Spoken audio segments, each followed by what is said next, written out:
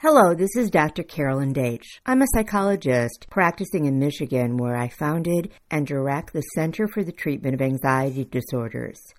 I also write, teach, and present on the subjects of anxiety disorders, affect regulation, as well as couples therapy. In my 30 years or so of treating clients with anxiety disorders, I am awed by the courage it takes to cope with what is often crippling anxiety. The most basic activities that most of us enjoy without thinking about it, such as driving a car on the expressway or perhaps attending a wedding reception, or even eating dinner in a restaurant, can be intensely painful, if not impossible, for people who have anxiety disorders. Worse even than the limitations on their activities is the profound shame that so many people with anxiety disorders feel every day of their lives. They may cover it up with cheerfulness or nonchalance, but truly shame eats away at them. And in recent years, I've discovered that many of these clients have yet another problem. I've noticed that on top of the worry, physical symptoms, avoidance of activities that go hand in hand with anxiety, many of my clients demonstrate considerable difficulty concentrating. These problems often go beyond the mild to moderate issues with concentration that plague many of us from time to time, because it turns out that 25% of adults with anxiety disorders also have comorbid attention deficit disorder with or without hyperactivity. And 30 to 40% of children who have a diagnosis of ADHD also present with an anxiety disorder. These clients often can't get their schoolwork done, or they have job performance problems. They have trouble staying on task of housework and managing personal finances. Their relationships are sometimes in trouble, and they experience heightened anxiety as a result of their attentional deficits. Conversely, the symptoms that accompany anxiety disorders can also exacerbate the concentration and impulse control problems that are central to ADHD. What's more, clients often seek treatment for one disorder without any awareness that a second disorder is compounding their symptoms. I became more and more interested in exploring treatment options for these people as I saw client after client express self-criticism, self-recrimination, and again more shame that came as a result of their combined avoidance, worry, procrastination, and disorganization.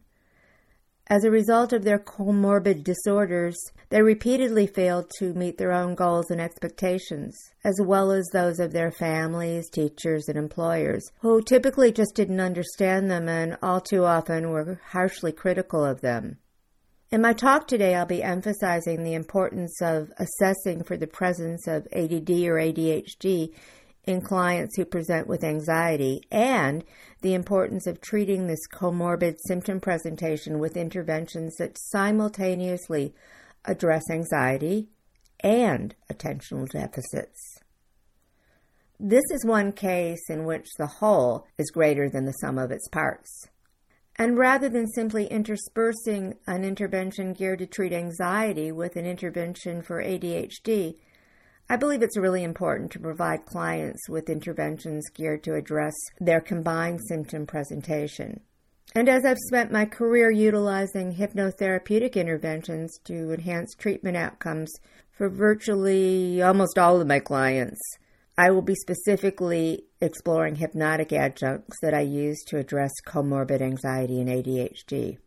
What I want to cover today is an overview of anxiety disorders and ADHD, in which I'll outline the unique features of the different disorders and then highlight some of their similarities.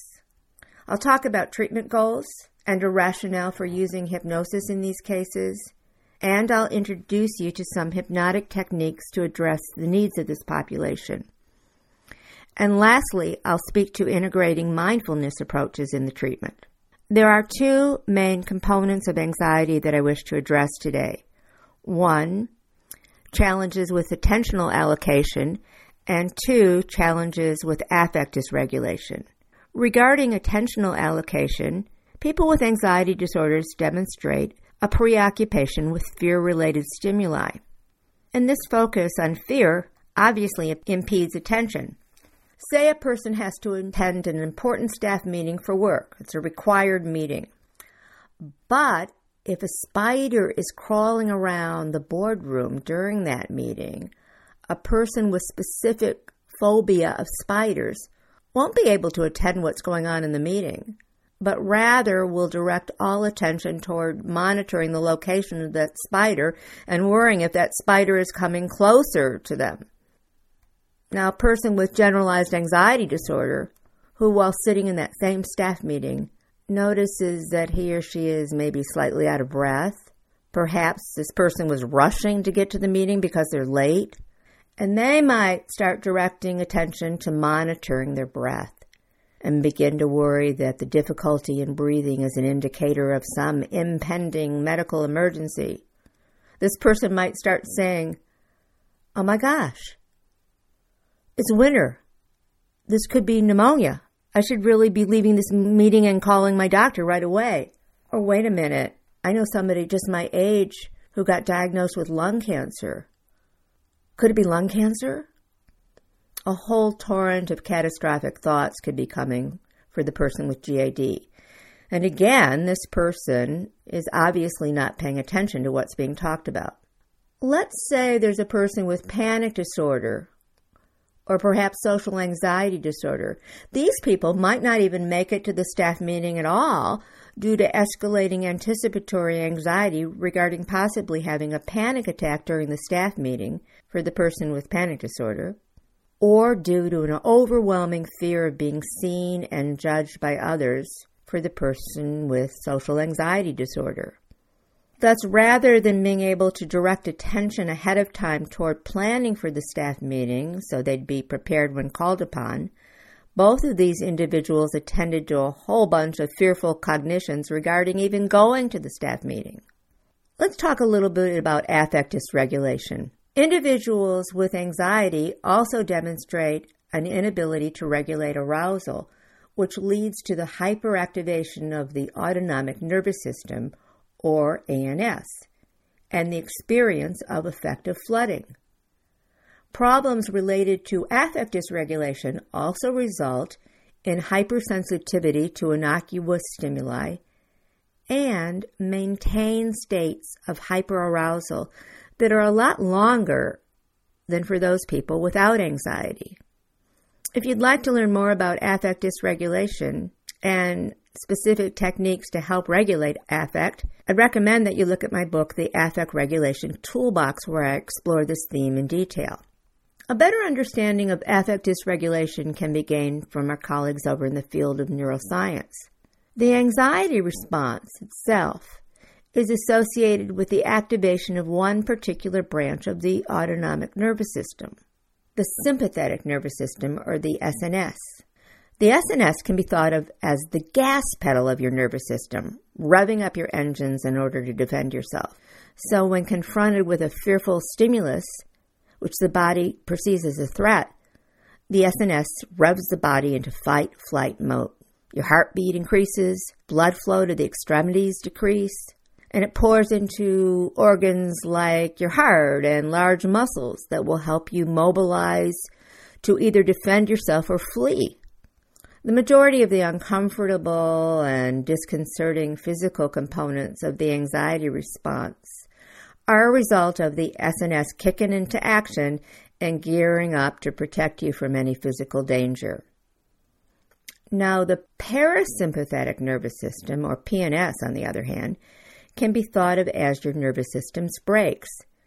The PNS is another branch of the autonomic nervous system, and it works to counter the revving effects of the SNS and calm the body.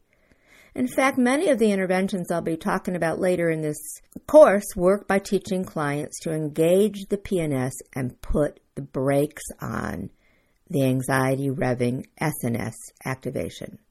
Okay, back to our friends in neuroscience.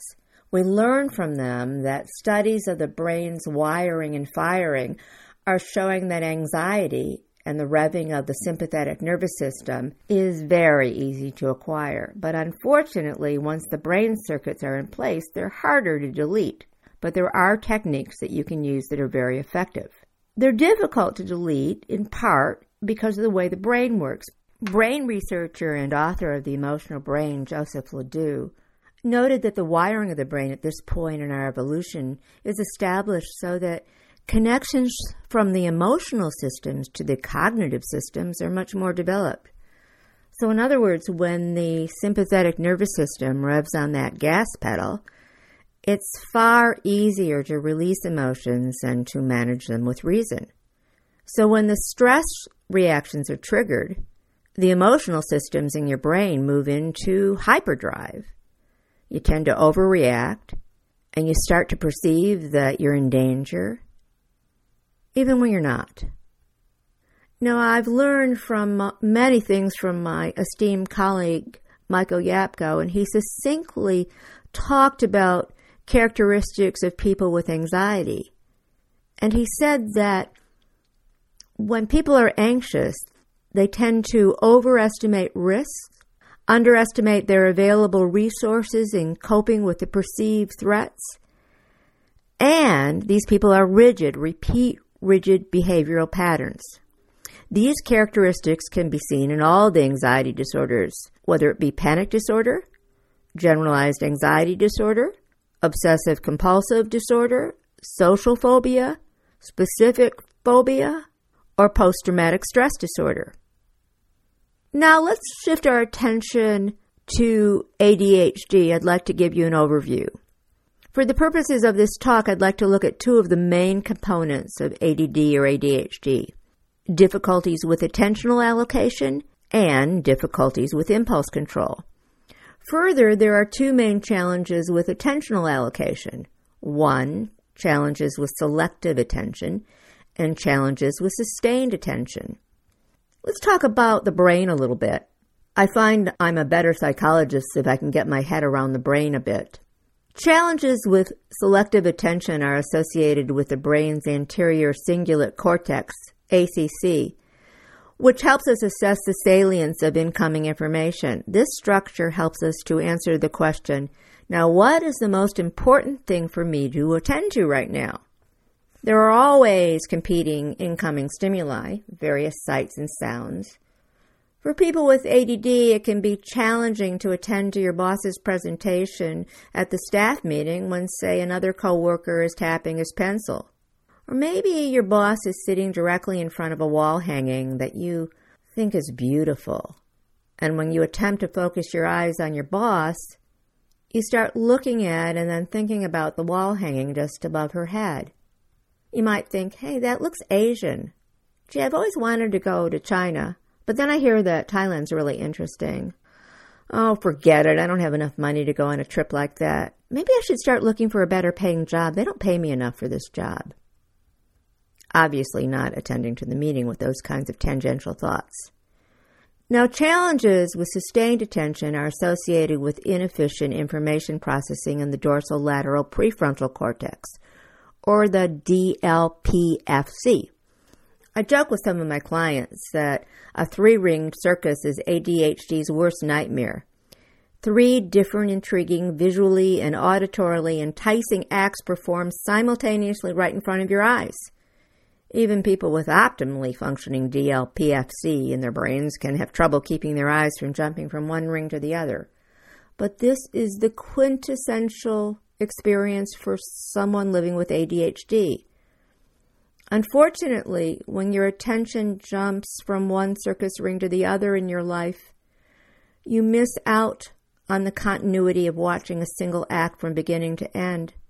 The challenge in seeing each of these days' acts through from beginning to end is responsible for a lot of the disorganization and task completion difficulties present in ADHD.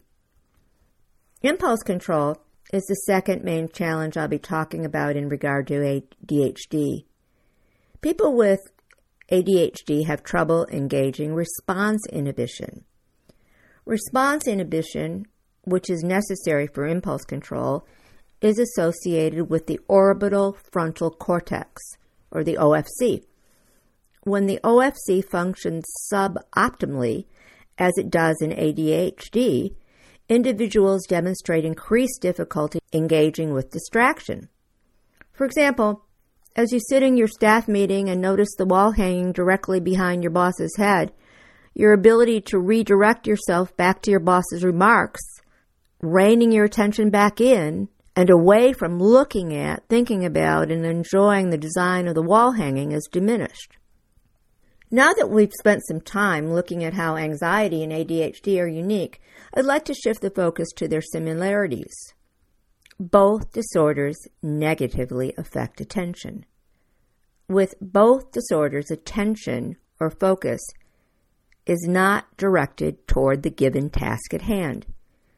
In both disorders, people display difficulty with situationally appropriate attentional allocation. People with anxiety disorders direct their attention toward fear-related stimuli, and they have a kind of psychophysiological or affective flooding in response to relatively innocuous stimuli. And further, those people with anxiety demonstrate avoidance of that which is distressing or scary. And people with ADHD direct attention toward non-relevant but engaging stimuli. And obviously, in both disorders, individuals have difficulty sticking to the relevant task at hand. I'd like to highlight 6 treatment goals that are particularly relevant to target when treating clients with these comorbid disorders. It's important to gear your interventions to, first, mastery over self with calming responses. You really want to ideally elicit optimal levels of physiological arousal so that you can have a calm body yet alert mind. 2, enhance self-esteem. It's really important to enhance self-esteem for mitigating shame, as well as creating positive expectancy about change. 3, you need to help people develop purposeful focus. And 4, to maintain attention and filter distractions. 5, you need to help people develop a kind of inner parent ego state and access that state so that that part of self will help to manage the more vulnerable, frightened, and impulsive, childlike parts of self.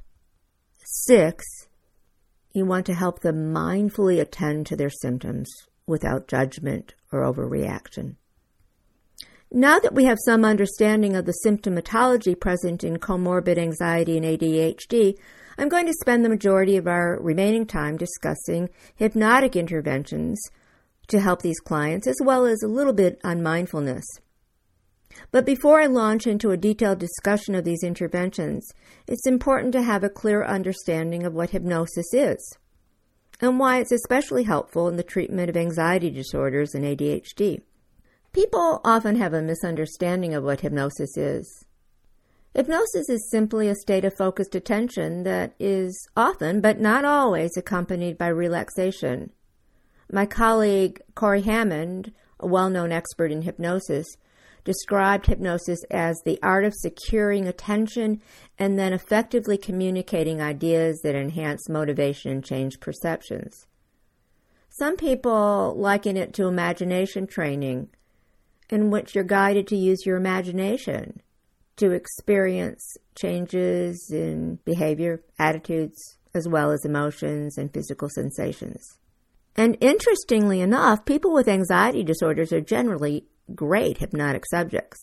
In hypnosis, a client is at optimal receptivity for suggestion. Some research has shown that cognitive behavioral treatment outcomes significantly improve when hypnosis is used as an adjunctive treatment. Likewise, hypnosis has many benefits that are specific to the treatment of anxiety and ADHD. For the treatment of anxiety, hypnosis can help retrain the autonomic nervous system to better balance sympathetic and parasympathetic nervous system activation. Thus, it can help clients lessen the revving of the SNS by engaging the PNS and thus applying the autonomic nervous system's brakes. For the treatment of ADHD, hypnosis has been shown to activate the anterior cingulate cortex as well as the dorsolateral prefrontal cortex, two areas of the brain whose compromised functioning is implicated in ADHD. I'd like to remind you that we talked about earlier that the anterior cingulate cortex is involved in selective attention, and the dorsolateral prefrontal cortex is involved in sustained attention.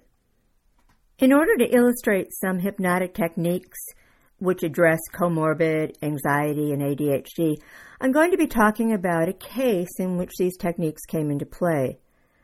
I was referred a young woman whom I'll call Laura, who had just flunked her first year of medical school, and she was put on academic probation and given an opportunity to repeat the year. Despite bouts of distractibility and her typical habit of getting in most of her studying in the 11th hour, and the fact that she tended to be high-strung, or at least she said, Laura was bright enough to get into a good college, get through undergrad courses, and get accepted to a medical school, which is no small feat. But med school was a different story. The workload was heavy, and the competition stiff. Laura's disorganization, procrastination, and tendency to accept social invitations or watch TV when she had initially planned to be studying prevented her from typically preparing adequately for her exams. With one of her first exams, she realized at one point that she really wasn't prepared, and she was totally stumped by some of the questions. And at that point, Laura had her first full-blown panic attack, and she froze, and she was unable to complete the test. Unfortunately, Laura went on to develop panic disorder in response to this first scary panic attack. A primary component of panic disorder is a fear of the places or situations that have previously elicited the panic attack. And this results in the behavioral avoidance of stimuli that are potentially panic-inducing. They often generalize to an avoidance of the stimuli that are associated with the environment in which the initial panic attack took place. Laura, for example, developed a fear of test-taking situations, and this behavioral avoidance generalized to test preparation. In this case, unfortunately, studying. So now, on top of her ADHD-related procrastination and time allocation challenges, Laura would freeze or have a panic attack when she finally did get herself to sit down to study. And worse yet, she also continued to have panic attacks during exams. When I first met her, she took a deep breath and looked down and said in a soft voice, "I'm so afraid that I'll fail again, that I just don't have the goods, I won't make it. You've got to understand, Dr. Daitch, I've wanted to be a doctor since I was 10. And I looked at her and smiled and said, "I'll do my best to help you." At this point, I did mention to Laura that she might want to consider an evaluation with a psychiatrist, that many of my clients responded very well to medication that targeted both anxiety and attentional issues. But Laura said no, that she really wanted to work at other approaches that would help her, and that she might reconsider medication at another time, but not now. The interventions that I used with Laura included a self-hypnotic protocol as well as some mindfulness training. Hypnosis, again, is all about absorption, focus, and concentration, and by its very nature can be very calming. So it's a particularly good intervention for this population. Now, when I talked about hypnosis, Laura, like many anxious people, was afraid she would lose control in trance. And I reassured her that, ironically, hypnosis was the ultimate way of gaining self-control, and that most people with anxiety disorders are excellent hypnotic subjects. Laura, like many people who are anxious and have ADHD, wanted interventions that created a response as quickly. So with this in mind, I selected a technique that was easily learned, expedient, and could quickly interrupt anxiety and the avoidance behaviors which followed. For that purpose, I taught Laura a technique called the eye roll. The eye roll was initially developed by renowned psychiatrist and professor of medicine, Dr. Herbert Spiegel, as a way of assessing an individual's ability to be hypnotized. But it's also a quick, effective tool to help clients focus attention and interrupt a negative response. The eye roll involves 3 steps. 1, first looking up at the eyebrows, rolling the eyes up as far as possible. 2, holding the eyes in this position for about 10 seconds. And then finally taking a deep breath and exhaling to let out tension. I typically suggest that people float inside, perhaps using imagery like floating on a cloud or on an air mattress in a pool or a lake. Or if they're not good at visualizing, just to kind of feel floaty until they elicit a nice, relaxed feeling. I do want to say that not everybody is comfortable with the eye roll. It's not a good idea to use it with people who've had eye surgery, or people with hard contact lenses sometimes have difficulty with it. And there's a few people who don't like the feeling of rolling their eyes up. But most people are comfortable with it, as Laura was. And I taught Laura, as I do my other clients, to immediately initiate an eye roll whenever she was beginning to become triggered or distracted. Now, the second step in the protocol was aimed at self-soothing and eliciting relaxation. Once someone is able to interrupt a negative response and focus his or her attention, I provide them with techniques to induce relaxation. Slow breathing is a simple and effective way of doing this. Unless we're out of breath or focusing attention or holding the breath, it's natural that we don't tend to take much note of our breathing.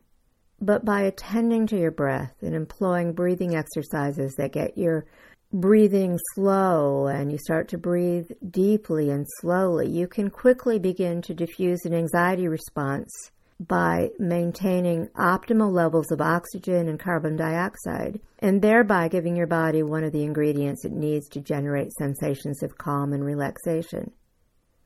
There are many different types of breathing exercises that you can use to help promote relaxation responses.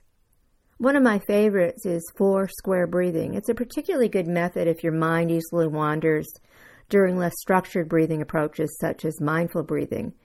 And all it requires is the ability to count to 4. In order to use this technique, you simply have the client sit comfortably, breathe into the count of 4, hold to the count of 4, and exhale to the count of 4. After exhaling, you hold again to the count of 4 before inhaling and beginning the process anew. Typically, I suggest that people do this for about 10 cycles or until they feel calm. For Laura, I helped the process as well by visualization. She was pretty good at that. So I first drew a square on a piece of paper and handed it to her. And then I had her close her eyes and imagine the square, and imagine drawing a line up vertically on the left side of the square as she inhaled, and then drawing another line on the top of the square as she held the breath to the count of 4. And then draw a line going down vertically on the right side of the square as she exhaled to 4. And then draw a line on the bottom as she paused for 4. This exercise worked very well for Laura because it kept her mind occupied when worry thoughts were taking over. Sometimes, however, breath work is not enough. Some people, especially those with anxiety disorders, carry a lot of muscular tension and are sometimes too agitated to respond to suggestions to relax. When this is the case, I teach them the tight fist or clenched fist technique. This technique of tightening the fist can quickly discharge anxiety, fear, or worry.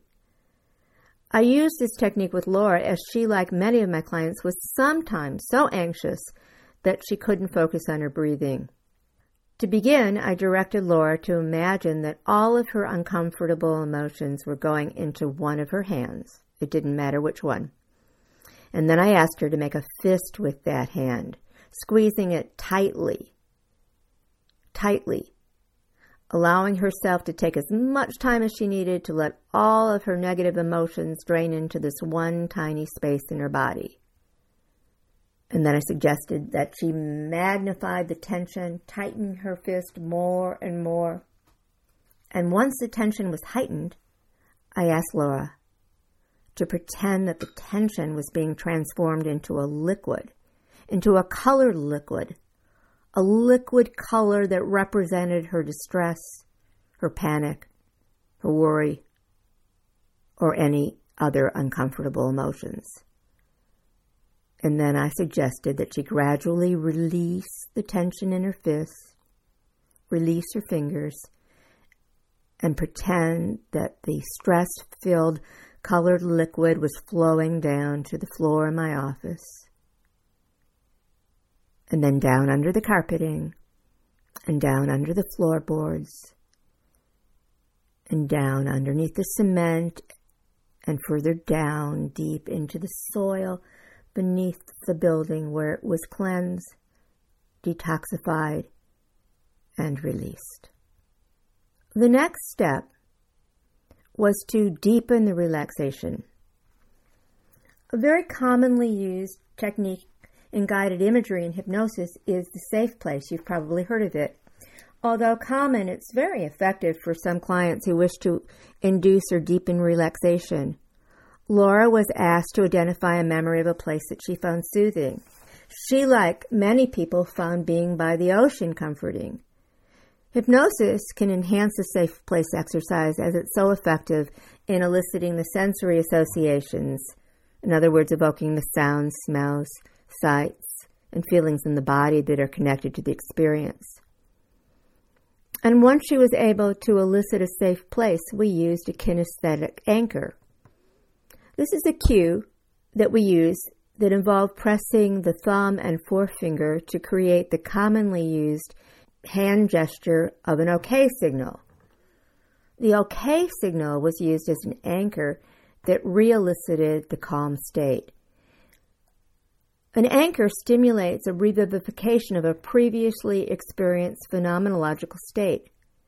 While these cues can be words or images, I frequently like to use the kinesthetic association of the OK signal to help remind clients, such as Laura, that they are okay in the present moment. In fact, we need to remind ourselves that we're all okay in this moment. It's only the next moment or the next week or the next month that we're worried about. I encourage you to look at the work of Grinder and Bandler of 1981 for a thorough discussion of anchoring. And the next step in the protocol was ego strengthening. Ego strengthening involves empowering a stronger part of the self to help control worry, catastrophic thinking, as well as avoidance responses. We need ego strength to help us maintain emotional stability and to cope with stress, be it internal or external. Ego strengthening interventions can help clients look at those positive aspects of ourselves that are true. Other people can see them, but perhaps we overlook them or undervalue them. This is a prominent theme of the brilliant work of Milton H. Erickson. Ego strengthening techniques also help us access a center or core self that is calm and rational and good. My colleagues Claire Frederick and Shirley McNeil write about the strong inner self, and I encourage you to look at their writings of 1999. And also, ego-strengthening techniques help us access an inner advisor. To achieve these ends, I often use the hypnotic phenomena of age regression and age progression, as well as intervention using parts of self or ego states. Age regression can be useful in helping clients revivify experiences of mastery, such as universals like learning to walk, or for most people, learning to ride a bike. You help people remind themselves that they acquired skills before, so we can plant the idea that the person can indeed learn anew. In other words, you mastered that, you learned that, so you can learn this and master that. I directed Laura to revivify challenges that she overcame, like the experience of passing that difficult organic chemistry course as an undergrad, or taking those daunting boards, those MCATs, during her final year of undergraduate school. Age progression can help clients increase positive expectancy for the future. Now, people with anxiety are already really good at moving into the future, specifically thinking about what can go wrong in the future. And using this already established skill of thinking ahead, I had Laura imagine in her mind's eye to hit the fast forward button, to jump to the next track in her life.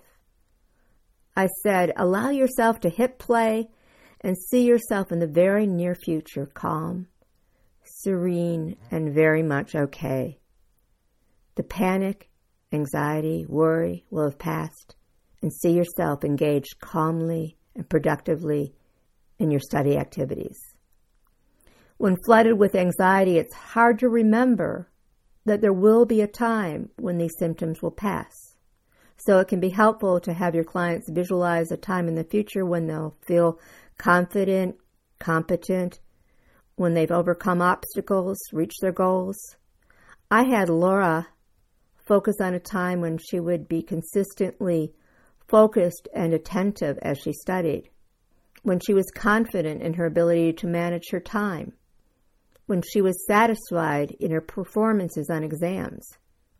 I then had Laura fast forward to having successfully completed the school year and having become a consistently disciplined student. And then, fast forwarding even further, having been admitted to her first choice of medical specialties in a top residency program. The next interventions involve parts of self. Parts of self interventions help clients recognize the different emotional and developmental states or ego states that reside within.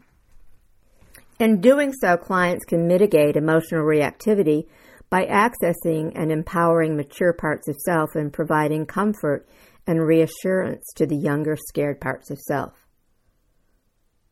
You need to let your clients know that multiple ego states are not indicative of psychopathology. Rather, the existence of these multiple personas are components of the healthful psychological functioning of any individual. Often clients with ADHD let their impulsive, childlike ego states drive the car, while people with anxiety let their vulnerable, frightened, avoidant child take over. And so with both disorders, it's important to convey that there is indeed a part of self that is strong, that is balanced, that is mature, that lives side by side with the childlike states. And I found that with hypnosis, it's easier sometimes to convey these ideas, that they really can access the more mature ego states or parts of self that can provide guidance and discipline, and a kind of firm parenting to the more impulsive parts of self, and that the more developed part of self can guide and advise and comfort the more vulnerable and fearful parts of self.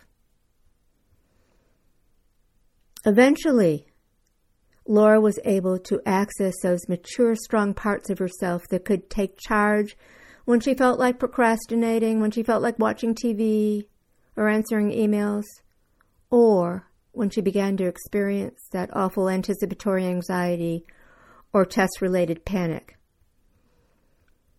I also asked Laura to get in touch with her inner advisor, a mature part of self that could guide her when she encountered problems prioritizing. This is a challenge for people with ADHD. When feeling overwhelmed with too much work and too many projects, I asked Laura to stop and ask her inner advisor, what is the most important thing that I need to do now? And just wait in stillness for the answer. And the answer, I suggested, would always come. Once these visualizations were elicited, I further directed Laura to experience the satisfaction and confidence and relief that would come along with these accomplishments, to really feel the feelings in the present tense that would accompany the success. The next step in Laura's self-hypnosis protocol was establishing a verbal anchor using keywords. Just as the OK signal was used as an anchor to re-elicit the feeling that all is okay, phrases such as calm and relaxed, or concentrate now, or I'm in charge of my brain can serve as an anchor in a cognitive manner. I had Laura identify phrases that would be helpful to her in reminding her that she was in charge of her mind and her behavior. Then we developed another anchor. This was another kinesthetic anchor, but it was combined with some words as well. I directed Laura to put her forefinger and her middle finger between her eyebrows and to press firmly in that spot. After letting about 5 seconds pass with her fingers in place, I had her imagine that she was experiencing a kind of warm and tingling feeling, almost as if she was sending energy to her frontal cortex. And with her finger still in place, she was to put her other hand on her belly, right below her navel. And with both hands in place, she was to say the phrase, concentrate now. Now, I find this technique works as the fingers between the eyebrows create an association of using the frontal brain, being in charge of the brain, because that part of the brain is the center for command and control. And then the hand on the belly seems to work because it provides people with a feeling that they are contained. And by putting the hand firmly on the belly, they can elicit a sense of being centered and strong. And then at this point, I also gave her additional examples of self-talk that she could use as she created these kinesthetic anchors, like, again, I'm in charge of my brain, and further suggested that she take a moment to just sense how good that felt, being in charge of her brain. And then I gave Laura a post-hypnotic suggestion that she could utilize her new kinesthetic anchor, that any time in the future that she wished, she could re-elicit this warm and tingly feeling, this feeling of being in charge, by placing her forefinger and middle finger to the space between her eyebrows and her hand on her belly, thereby eliciting the feeling that she was in control. Now, the last part of any good hypnotic protocol, I believe, is behavioral rehearsal. Once a client acquires new tools, it's imperative that he or she put them into use. So this behavioral rehearsal and visualization component of the hypnotic protocol can greatly enhance their ability to implement these techniques outside the office. So the rehearsal involved visualizing, enacting ideal behaviors. In Laura's case, seeing herself studying. And once again, imagining that she was feeling successful, experiencing in the present moment the desired emotional states that would occur later when she was studying successfully. In Laura's case, she wanted to feel satisfaction and release. In addition to hypnosis, I also introduced the concept of mindfulness to Laura. What is mindfulness? Mindfulness is complete engagement in the present moment. It may seem in some ways that a mindfulness approach is contradictory to a hypnotic approach. With hypnosis, the goal was mastery of the symptoms, and with mindfulness, the goal was acceptance of the symptoms rather than fixing them. But I found that there's a place in treatment for each of these powerful approaches. Mindfulness is very applicable to people with comorbid anxiety and ADHD because when you're completely engaged in the present moment, you aren't worried about the future, and you are paying attention to what you need to do now. And mindfulness practices can improve clients' ability to control attention. When you're mindful, it's easier to notice, to catch yourself, that your attention has wandered away from your task. It actually teaches you to pay attention to paying attention.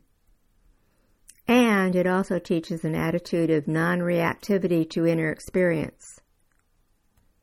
Laura used her well-trained scientific mind to be an observer of her thoughts. I taught her to say to herself, this feeling of anxiety comes and goes. It changes just like the weather. I know this feeling will pass in a few minutes. I don't have to like it, but it will pass. And I can handle a few minutes of discomfort. In her last session, Laura brought me a poem. It was a poem written by the Muslim poet, jurist, theologian, and Sufi mystic Rumi. And I'll read it to you now. It's called The Guest House. This being human is a guest house.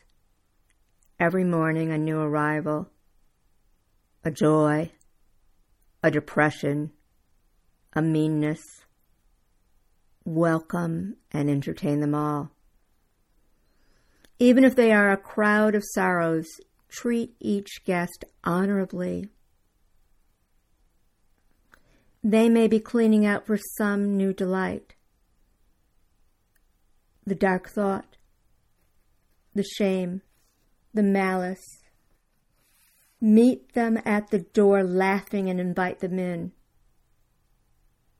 Be grateful for whoever comes, because each has been sent as a guide from beyond. Laura was successful that next year in med school. I heard from her a couple years later, and she told me she had been accepted in a top-rated residency program. And in what specialty? Psychiatry. She told me she wanted to help others with anxiety disorders. This brings us to the end of this presentation.